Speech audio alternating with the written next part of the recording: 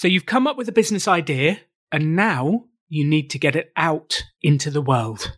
Time for marketing. Because if you don't promote your product, if you don't promote your service, if you don't market to the world, how are you going to get any clients? The extraordinary belongs to those that create it.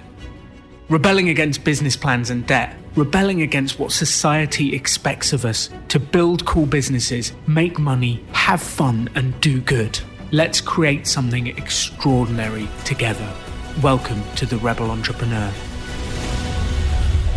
Welcome to The Rebel Entrepreneur. This is one of the marketing coaching series, and today I'm very happy to have with me on the coaching episode, Katie Coombs. Welcome to the show, Katie Coombs. Oh, Alan, hello. Thank you for having me. It's lovely to be here. I feel like you need no introduction anymore. You're such a part of the show, which I love. So thank you for co-hosting this with me. And today, we're both going to be focused on helping Jeremy. Jeremy, welcome to the show. Alan, Katie, thanks for having me. Excited to chat with you guys. Yeah, it's going to be fun. We've been looking forward to it. So get us up to date, Jeremy.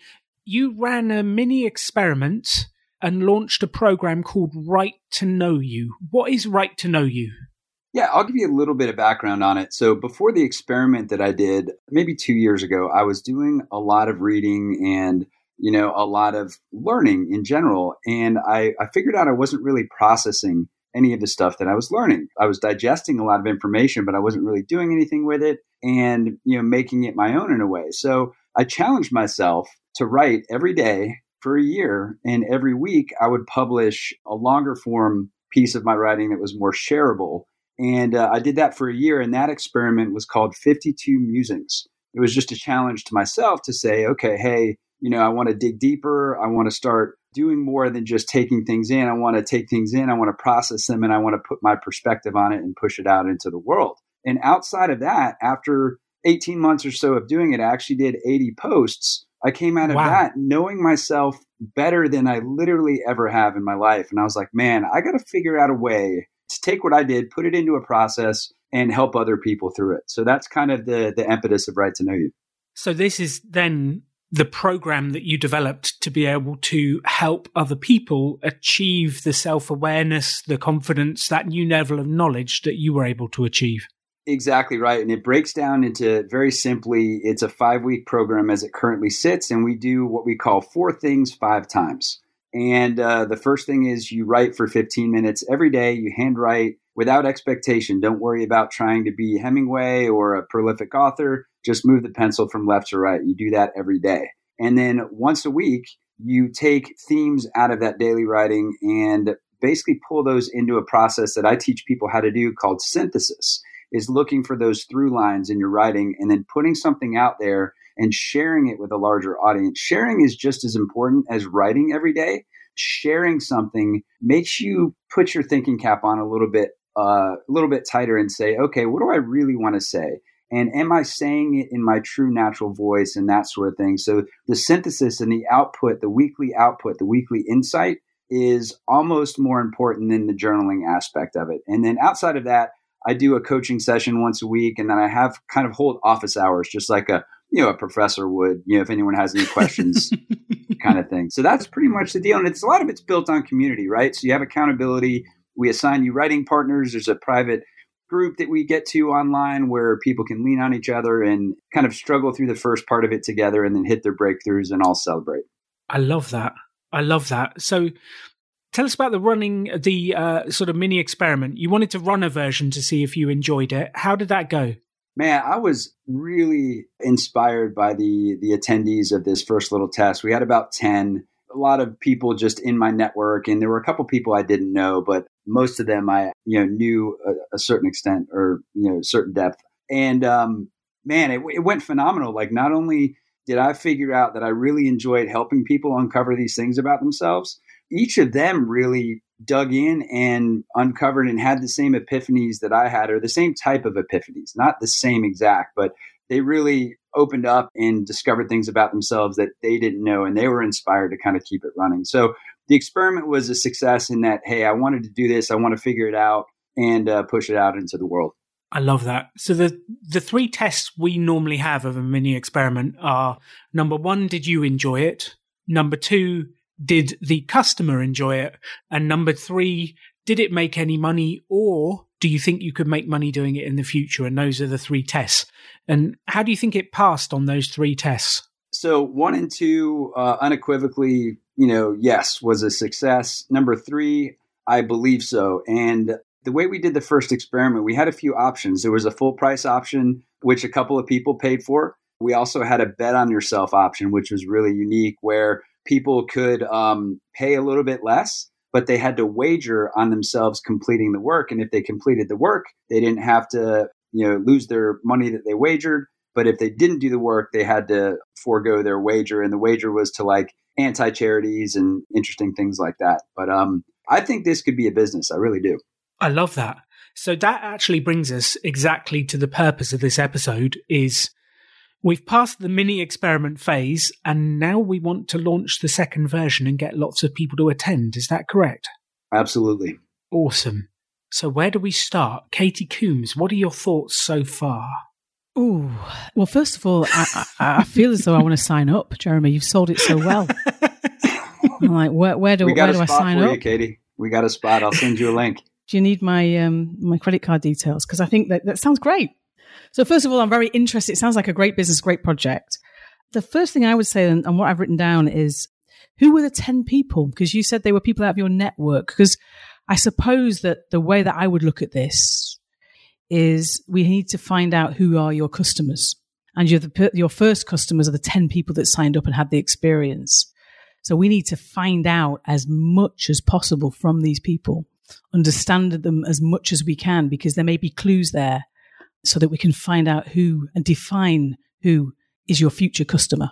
So could you tell me a little bit about the people that signed up, the backgrounds, ages, lifestyles, situations? Sure. And like I said, this original group, I would probably say, 9 out of 10 of them were people that I knew.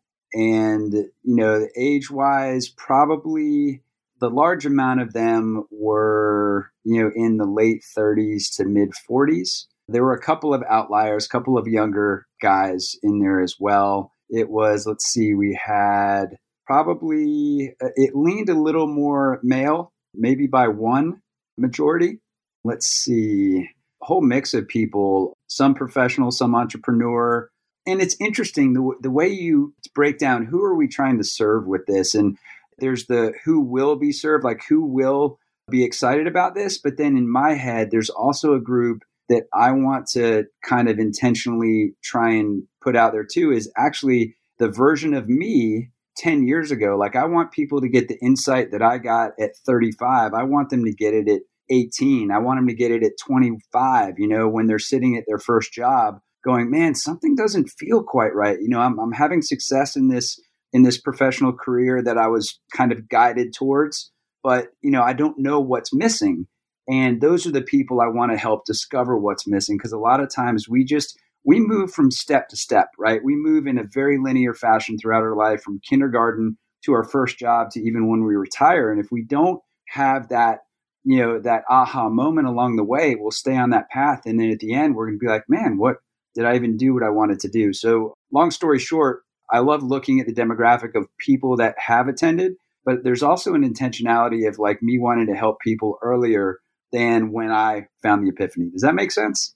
Absolutely. I've written down professional men under 35 from some of the clues that you gave me there. So would that be a place to start talking about how you would target, or would they be your people, or the first? I know narrow, because I like micro niching. I like really narrowing it down so that we can go in and find these people and get them to sign up and get them to transact with us and experience your course. So professional men under 35, how does that sound so far? I think it sounds pretty right on. The idea on skewing on the male side, at least to target niche, is general knowledge that men don't express themselves as well as women do. Now, whether that's right or wrong, that's a kind of a commonly understood theme. That might also be good reason to target that as well. I think so. I agree. There's something here that Jeremy had an embedded assumption that the late 30s to 40s males could afford it, but the 20-somethings couldn't. And there was sort of an embedded assumption that we wanted to give it away to these people because they might not be that excited, whereas the older people could. Was that in your thinking, Jeremy? That was part of it. And the other part of it was, programs like these where, the mirror is turned on the individual in the program, right, can be a little scary for people, I think. And I wanted to try and find different ways to make it approachable, at least initially. I mean, I don't want to do free things for the rest of my life, but I also want to budget being able to offer that to certain demographics while having success in the paid area. So I don't know, that was kind of my idea to experiment in that a couple of ways. Okay. Just with some of the things you've said there, the idea that under 35 may not have, or they may not be at this stage where they would invest in themselves at this point. Was that really what you were thinking about, Jeremy? Is that the point? You don't think they're ready to invest, or they haven't got the cash to invest? Yeah. I mean, again, it was, there are probably plenty of early mid 30s that have disposable income to invest in. So there are two pieces of the puzzle, I guess. One is, are they open to turning the mirror on themselves just in general? And then can they afford the spend? Mm-hmm. So yeah, I don't know. Okay. I'm really interested to see if we can find or say something or find that niche that you just think, yes, they are my tribe. They are my people. They're the people I can help the most right now. And I mean, I think that when we look at men under 35, men that are maybe open to this kind of stuff, because I'm going to do massive generalizations now. Lots of people, not just men, not just women, not just men, not just women, and not just men aren't open to this type of stuff. Do you know what I mean? They're just like, oh, I'm not journaling. It's not something I'm going to do. That's not for me. So I suppose there needs to be that attitude that this is something that is a good thing, that we're not actually going to try and educate them that this is a good thing. They may be aware of it already, aware that the outcomes of this type of project could be beneficial for them. So they've maybe started a self-development journey, but maybe got a little bit stuck. Could that be something? I love that, Casey, because it actually made me think as you were speaking, it's people who have liked X course, or they've already done a Jim Rohn course, or they like X author, or they've done X self-development program already.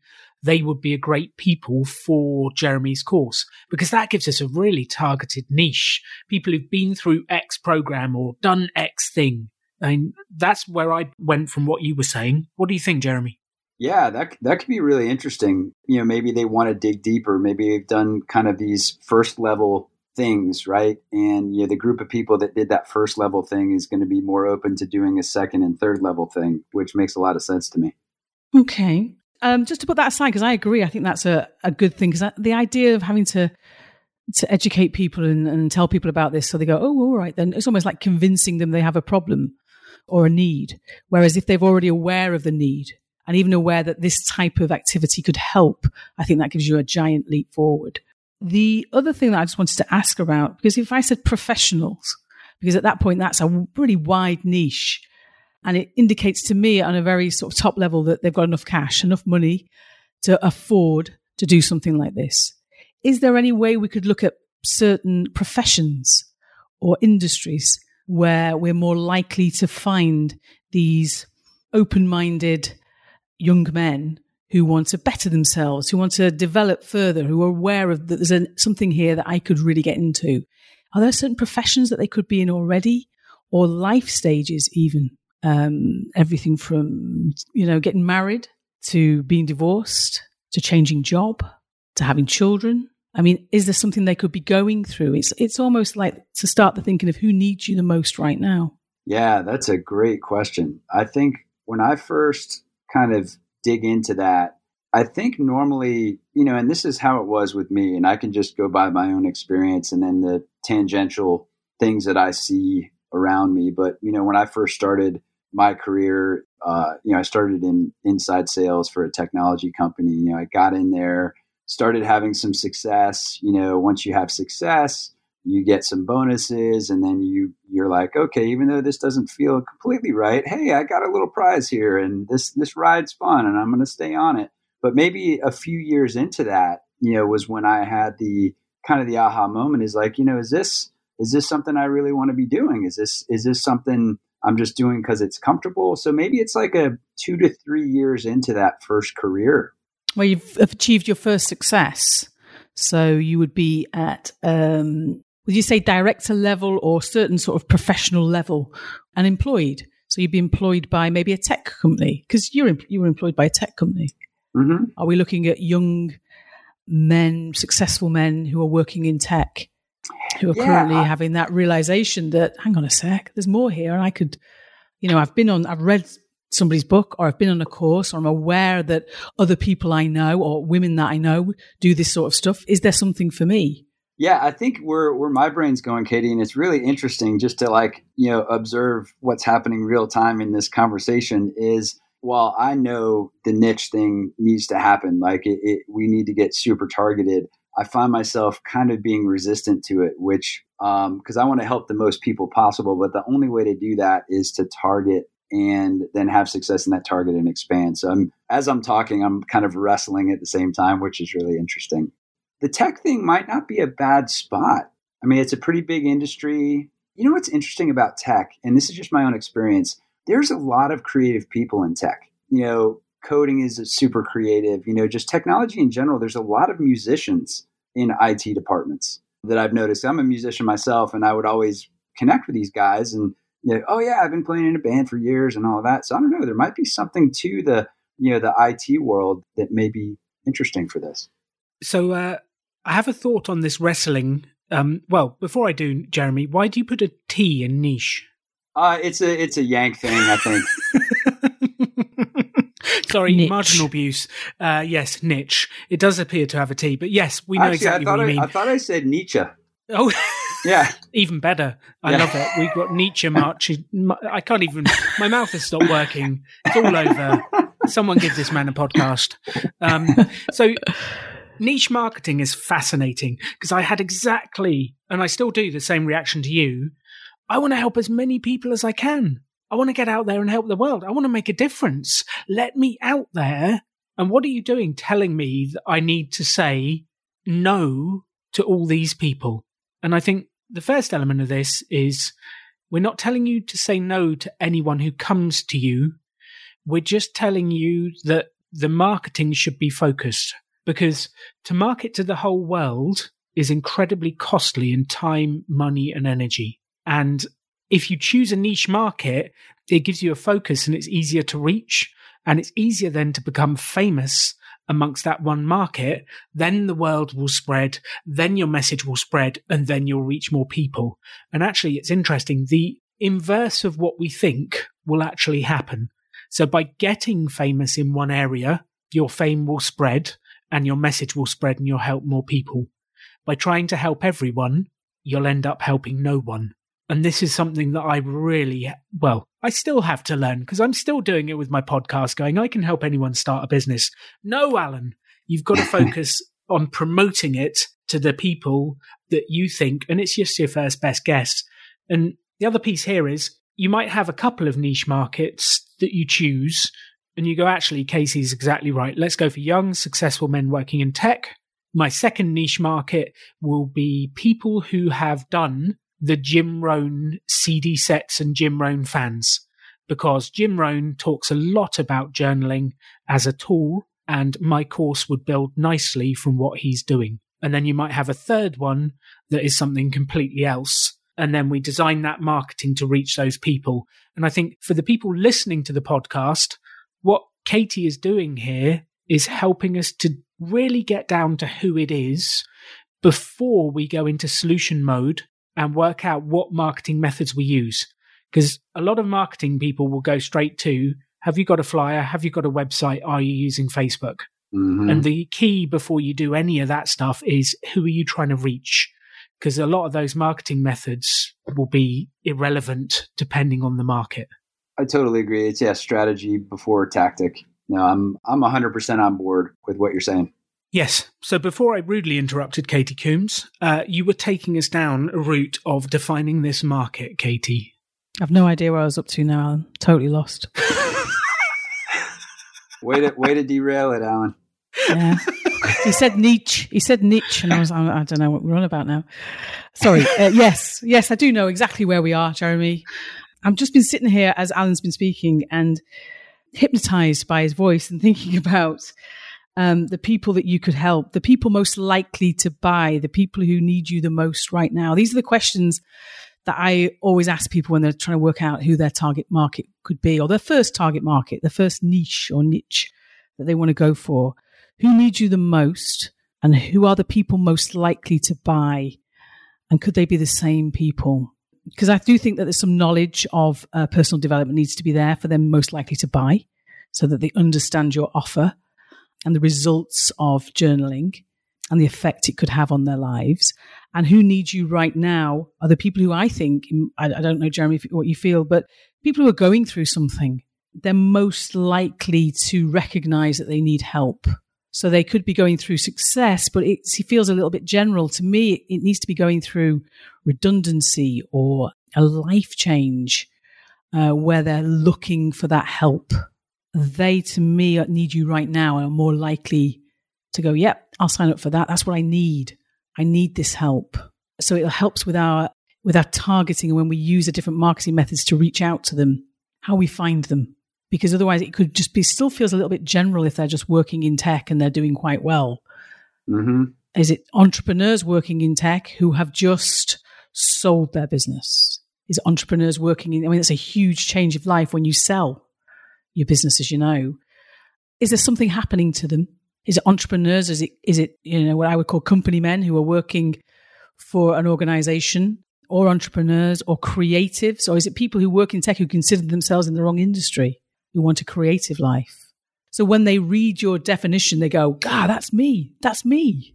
Yeah, no, this is all great, Katie. I think the thing that I keep coming back to is the being stuck. And the reference I always use, and Alan's heard me say this before, is the conveyor belt, right? That you're stuck on the conveyor belt. You're being kind of lulled into this linear motion. You feel like there's something a little bit off, but you can't define it.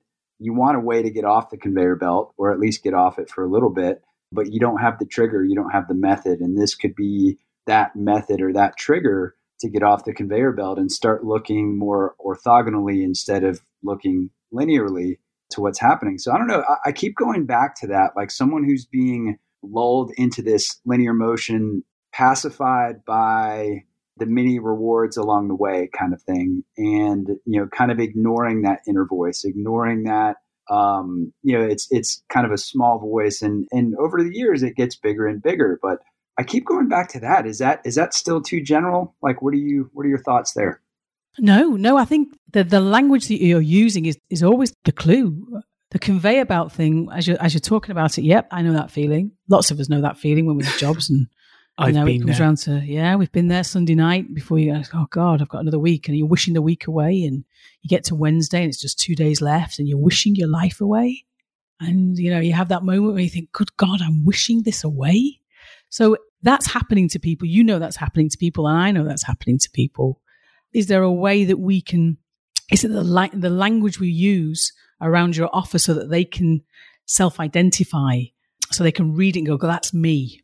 So they can see themselves immediately and think, that's exactly who I am. That's the problem I've got. This man knows what I need.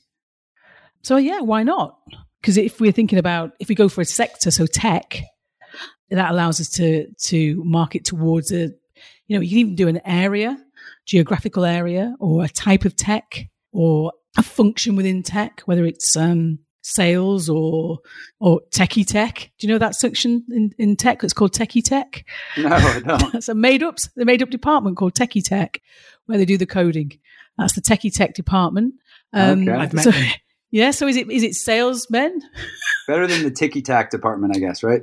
Ticky-tack, yeah. So is it the techie techies, or is it the creative techies? I mean, can we narrow it down even? Is it people who work in sales or men who work in sales? Especially when you said there's the rewards. So within sales, is there is there a treadmill, or there's this conveyor belt feeling of being in sales? But then when you get a big sale, bang, you feel great and you get your reward.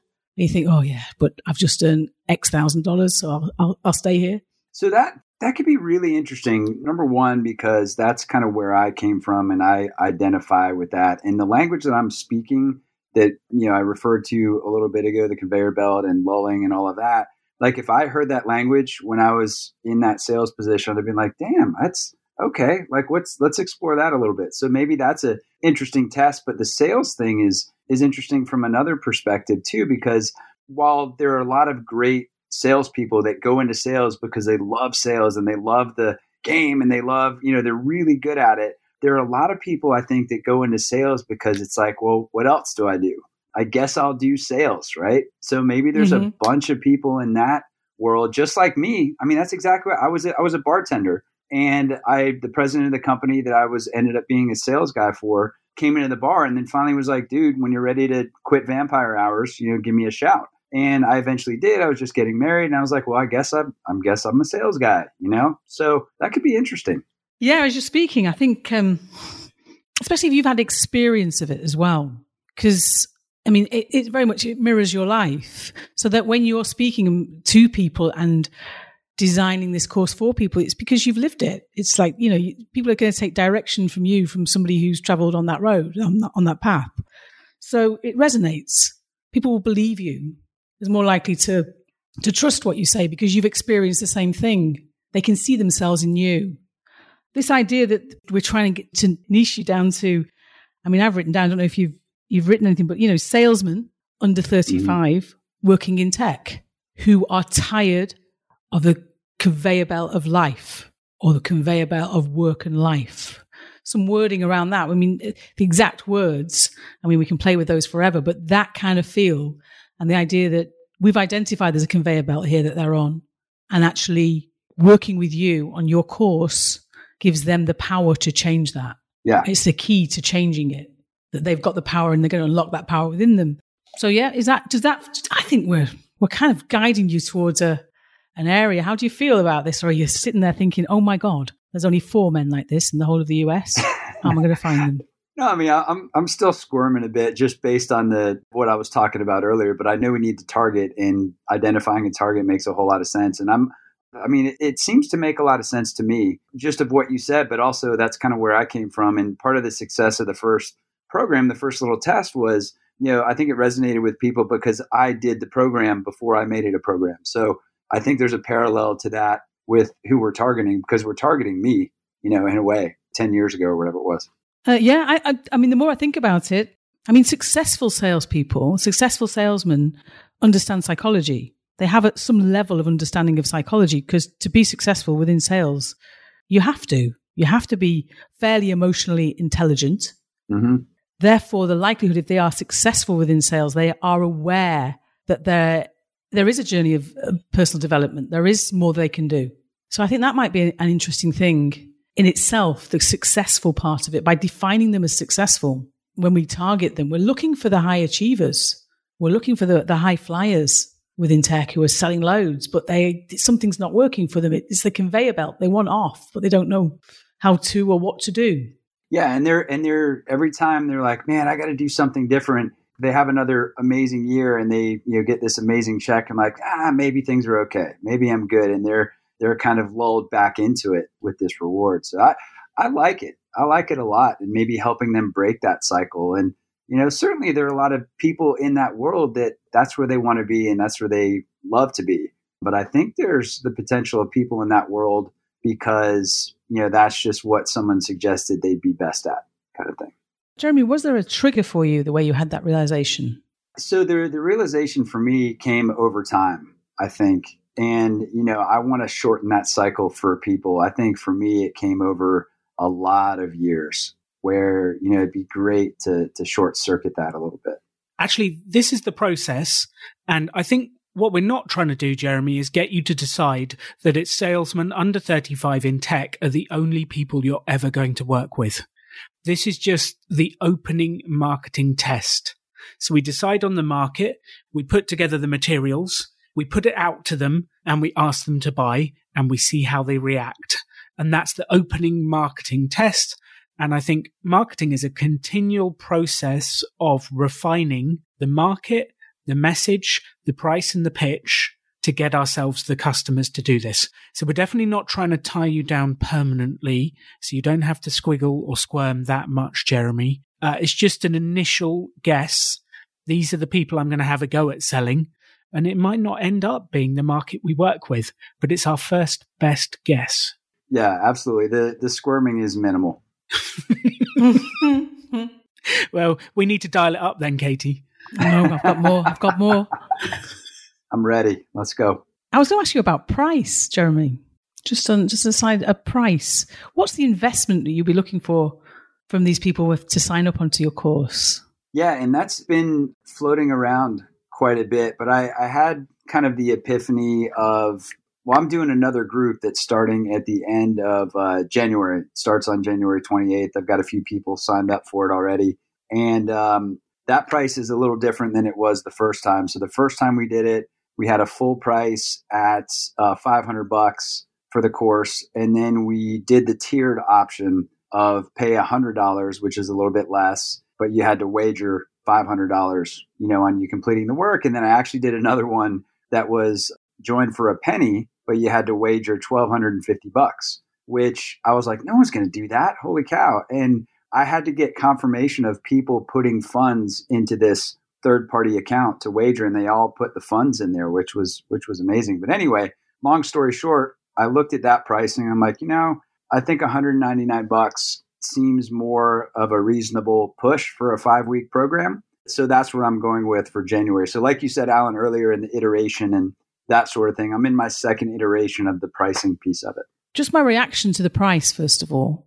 So $500 I thought was fairly cheap. And then you've told me that you're going to go down to $199.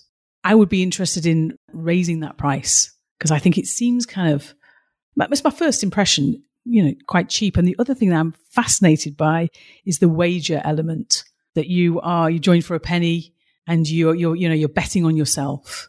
That resonates so nicely, I think, with this successful salesman type figure or stereotype that I've got in my head.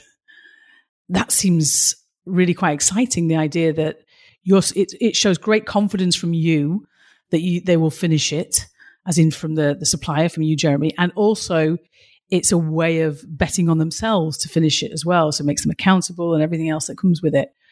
So the idea that you join for a penny, but you can pay $1,200 or $1,200 on completion, that's really exciting to me. How do you feel about that? So pay $1,200 after you've done the work? Yeah. That's flipping it on its head a little bit. And it's pretty interesting. The challenge there, I think, because the bet was in place, the idea behind the bet was it was in place to incentivize them to actually do the work. So if they did the work, they kept their money. If they didn't do the work, they lost their money on a weekly allocation basis, right? Okay, so you fine them for doing it. Exactly right. Yeah. But saying, hey, let's see. Yeah, I may have got this bit mixed up now. I think I got excited and now I think I've turned it on its head. Because in the end, that would mean that as you're coaching people through this process, if they complete it, you don't make any money. Right. In my version of it. Yes. In my version of it. Yeah. So ideally, I guess if we look at that applied to the salesperson niche, mm-hmm. A lot of salespeople would be like, yeah, I can do this. I'll totally bet on that. So there is the challenge of like, okay, I've got 100 people signed up. They've all done the penny option. I'm making, $1 for all this work, which I don't want to go. But the interesting thing about it too, I think we all have this social aspect of a lot of us do anyway, of running our businesses and being able to have a social give back mechanic to it. Maybe I only allocate a few spots for each course that I put out that people can do the penny option, but I get to pick the charity that the money goes to maybe. I don't know. I also, having listened to this, Katie, my wife, will thank me for saying this. It's not binary, Jeremy. It's not either 1 cent or 200 or 500. There is plenty in between. And there's no reason why you can't mix the models and actually say it's $200 to come on the course and you have to wager $200, or it's $250 to come on the course and you've got to wager $250. So you're getting paid and their commitment is heavier. The course is half price for them if they actually do the work. And if they don't, that money then comes out of escrow and goes to either the anti-charity, or you could use it to make more money for yours and give away spots in the future. So every person who fails funds a person to go for free for the next time. But there's many ways to do this. Yeah. That's nice. I love the funding the scholarship piece. That's cool. Yes, I like that, Alan. The idea that you'd be paying for somebody else to do it. That's your wager. That's your wager. If you do the work, you get half price course. If you don't do the work, then you'll fund someone else coming on the course who will get the value out of it. That's really good. I like that a lot. And I think a higher price point as well for going for the successful people. Yeah, just thinking on this, Katie, like where are you landing based on, I haven't given you a lot of information about what the program entails, just a high level, like what does your gut tell you? When you explained the program at the beginning, and then when you told me the price, the two didn't seem to match together. For me, it's the outcome. What do people get? The value that people get. And you're talking about, life-changing value. These young men are on this conveyor belt. It's not working for them. They're not feeling good. They feel that they're wasting their lives in a way, or it's just they're almost on autopilot. And you're giving them the opportunity in a process that will radically change their life for the better. It's got to be worth more than a couple of $100. And also we're talking to people who've got a fair amount of disposable income. Mm-hmm. Plus with the pricing model that Alan's just said, which I think is really interesting, it does allow you then to help people who haven't got that type of cash, which is attractive to everybody, including your customers, the guys who have. It's attractive to you because you want to give back and you want to do the right thing. And of course, it's going to be attractive to people who haven't got that cash as well. So we can also go and target them specifically with the scholarship offer separately. I just think that the value, it's the outcomes that they can get from working with you and journaling and doing the course are so massively profound in their life that could change the course of their life. It's worth a considerable investment. You know what's interesting, Katie, and I appreciate the kind words. The one person that actually paid full price and didn't do the betting option, I would argue, had the most profound output. And when we did the wrap call at the end of the program, there was a moment where I was like, wow, there is like a massive change in this individual. And I struggle with the whole idea of, I want to get it out there, but there is tremendous value and there's years of work putting the program in together and testing it on myself and all of this stuff. So yeah, I appreciate your perspective on that. So this is all sort of part of the marketing mix. We decide on the niche market, we decide on the pricing, and there's only one way to know if these are the right things, and that is to test it. The only way to know if this will work or not is to put it in front of each bunch of people and see if they buy, see if they resonate, see if the message is right, see if the market is right. That's the only bit, which is kind of, I guess, where we need to go next, would you say, Katie, which is how do we get it in front of these people? That's it. We need them to look our way, don't we? We need these successful young men to look our way, to look Jeremy's way and go, hang on, this looks good. This speaks to me. And how do we get them? How do we reach out so they kind of look at us, look at Jeremy's business, look at the offer, look at the website and attract them? So I suppose it's thinking about the types of marketing methods, the channels we could use. Is that social media? Do we need to be in the places where these successful young men hang out? Who are they? Where do they hang out? What do they read? What do they play? Where do they drink? Do they play sports? What other places are they? And can we be in those places so that they can hear or see or speak to us and get the message, get Jeremy's message? So I think once you've defined if we do go for this or just to use this kind of typology, this type of person as an example, it's something that I do, which is I give them a name. I give this individual a name. I imagine him as a person, so that I can think, where does this guy hang out? Who is he? Where does he live? Where's he most likely to live in the US? What car is he most likely to drive? Yeah? Is he married? Is he single? Does he have children? Where is he right now? Where is he sat at home right now? Or is he at work right now with his head in his hands? Or is he in a bar drinking too much? Where is he right now? What's he doing? So we can really build up a picture of the lifestyle so that we can be in those places, working out how we get in those places, what apps on his phone, what social media does he use? Who does he follow on social media?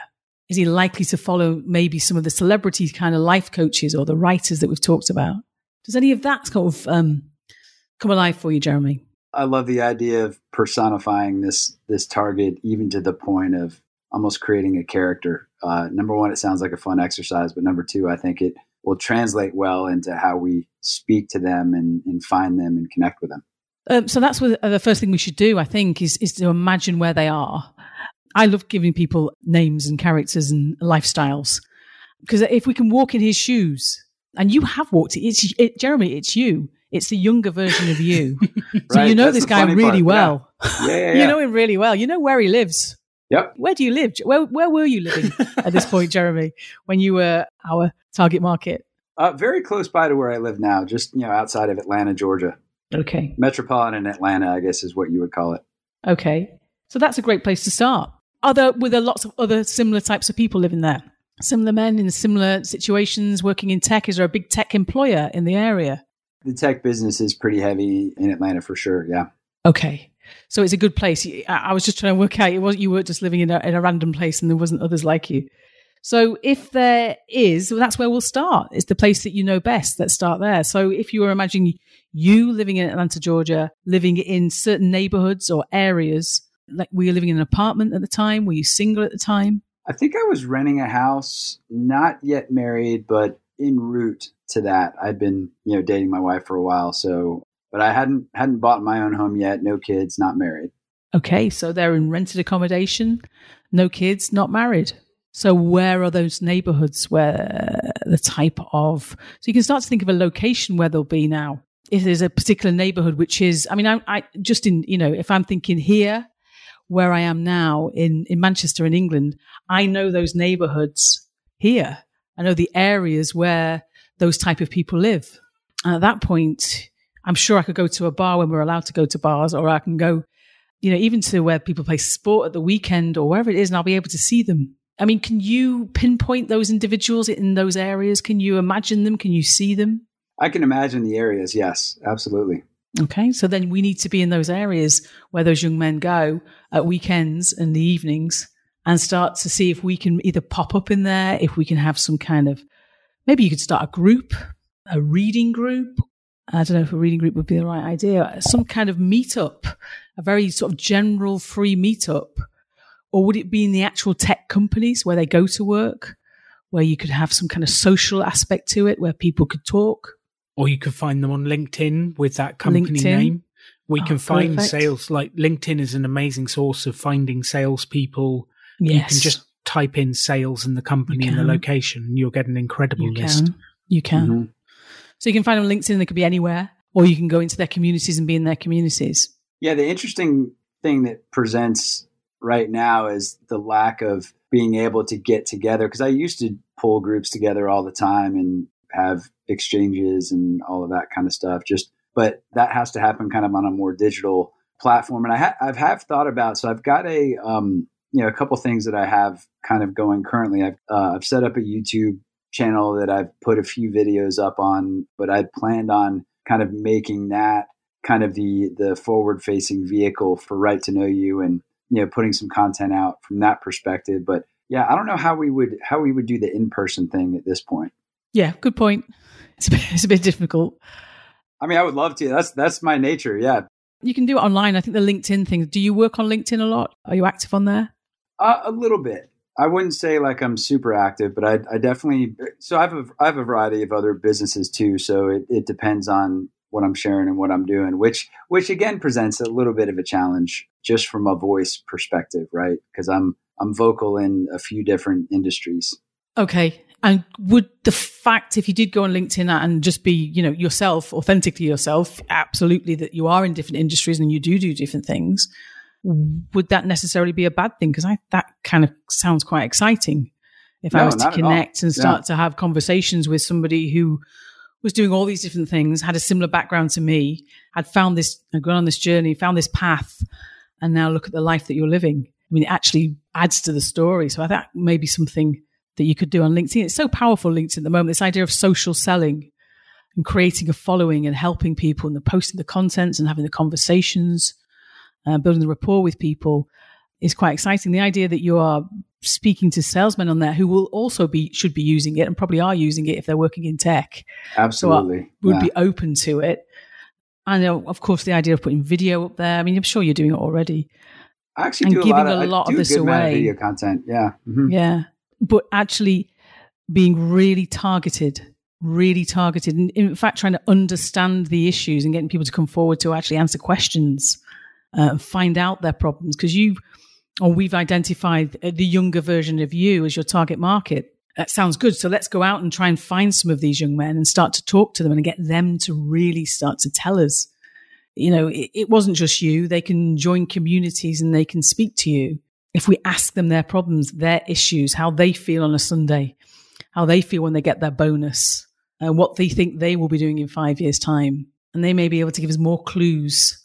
The more we find out about them, the more that we can match their needs to what actually your course can give them. So I agree with everything that you're saying, Katie. I think, so does it sound like the vehicle for this probably is LinkedIn? I think that makes a lot of sense from just every salesperson that I ever know. Even when I was in sales, I mean, you jump on LinkedIn to try and connect with people, right? So I would imagine they're doing a ton of that. Well, I think, Jeremy, that you're going to have to be an influence on there. You're going to have to, I don't know if you already are. I don't know how much time you spend on there, but you may be the next Gary Vee, really, on there, the way that we're talking about this. You need to be out there and on there and a thought leader and an influencer, because your story will resonate with them. Your story is real. It's the truth. You've been through this process. You can help. They will self-identify as similar to you. I would say, especially at the moment, you have to be on social media, and that would be the one for you. Second to that is actually being out there in their communities, in those areas. Now, I know we can't do that yet, but we will be able to, fingers crossed, this year, to actually be in those tech-heavy communities and tech-heavy neighborhoods. And also a lot of the forward-thinking companies now, I'm sure it's the same in the States, are employing coaches, are employing people to actually go and work with the successful people in their organization to help them. And I think, Katie, that's a great point. And I actually have a little experiment going on right now with, because I think the human resources teams in these larger companies are looking for wellness activities and coaching and that sort of thing. And I actually have one little experiment that I'm doing with one of the largest insurance providers out there, doing a little mini test with them, doing a 1-week course version of it so they can understand what the course is and decide if it's something that they want to put into programs for their clients. So I'm doing that test in February. That could be an interesting thing to dig into as well. Because I suppose that from the corporate point of view, the company point of view, keeping these young men employed, if they're successful and good at their job, then they may need fulfillment in other areas or some coaching or help so that they don't feel that they're on this treadmill. That there is the opportunity maybe for them to stay with the organization, but to feel happier, not necessarily get off completely and leave the whole business. Yeah. Absolutely. Yeah. To be able to uncover things and know where they're going and being confident in that. Yeah. I think there's a lot of power with that. And, not to derail all of this discussion, and I don't think it will, but I came from the CrossFit world, the fitness world as well. I was a CrossFit trainer for a long, long time. I was a CrossFit athlete for a while, and just noticing as I was coaching people in that world, from a fitness perspective, there are so many parallels to turning that mirror on yourself from a mental perspective and the power of mental performance and all of that. So that's, again, another little experiment pod that I have where I'm talking to a couple of CrossFit gym owners about bringing the program to them as well. So don't want to seem scattered. I think we're still talking to that same version of me, but a bunch of years ago. But I think there's a bunch of these different experiments that we're looking at. Which I think is a brilliant way to look at it. That's exactly what you should do. You've decided on 3 different micro niches or target markets, and then you do an experiment. You put the offer in front of them, you bring it to them, you see if they want to buy, and that will inform where we focus on the next experiment. And I see marketing as a series of experiments, and if it works, we dive in deeper. And if it doesn't, then we'll try a different one. And that's basically all marketing is. And if you look at the process we've been through today, we've looked at who are we going to reach? What are we going to offer them? How much are we going to charge them? And then how do we get the message in front of them? And these are the basic fundamentals of marketing that we always need to go through. And actually, time has absolutely flown. We've been going nearly an hour now. Can you believe it? Katie, what's the sort of wrap up of the next actions for Jeremy, or where would you like to see Jeremy go with this? Well, if you're in agreement, Jeremy, that I always keep saying we, which is actually you here, Jeremy, not me. You. No. It's less lonely if you say we. So let's do that. I'm not going to do it. You're going to do it. Damn it. I would say that if you agree that this is a target, a niche, this younger version of yourself, the first thing that I would do, and you may well have done this already, thinking about the conversation we've had, is go to your phone and find that person in your phone, or who is the closest version of that typology, that description that you can phone right now and have a conversation with and say, I've just been on this podcast and we've just been talking about niching. And even though I've resisted it a little bit because it's counterintuitive, we got to this point. You kind of fit the bill. What do you think? That's what I would do. That's a really interesting idea. Are you going to do it? Absolutely. That's exactly what I was thinking, Katie Coombs. Absolutely. And Alan's known me for a while, and I do my homework, and I love assignments, because doing the assignments, I don't have to think about the assignment, make up the assignment, and then do it. I just have to do it. So sometimes you just want to do it. So that's great. I love it. I will most definitely do that. Excellent. And that's one of the things I'm most inspired by, Jeremy, is your ability just to go and do it. And I find that so inspirational. And over the years of helping different business entrepreneurs, there've only been a handful that come to me for coaching and then actually do anything afterwards. And those are the ones that end up making things happen, making success. So I think the action after any conversation is critical. And I love that.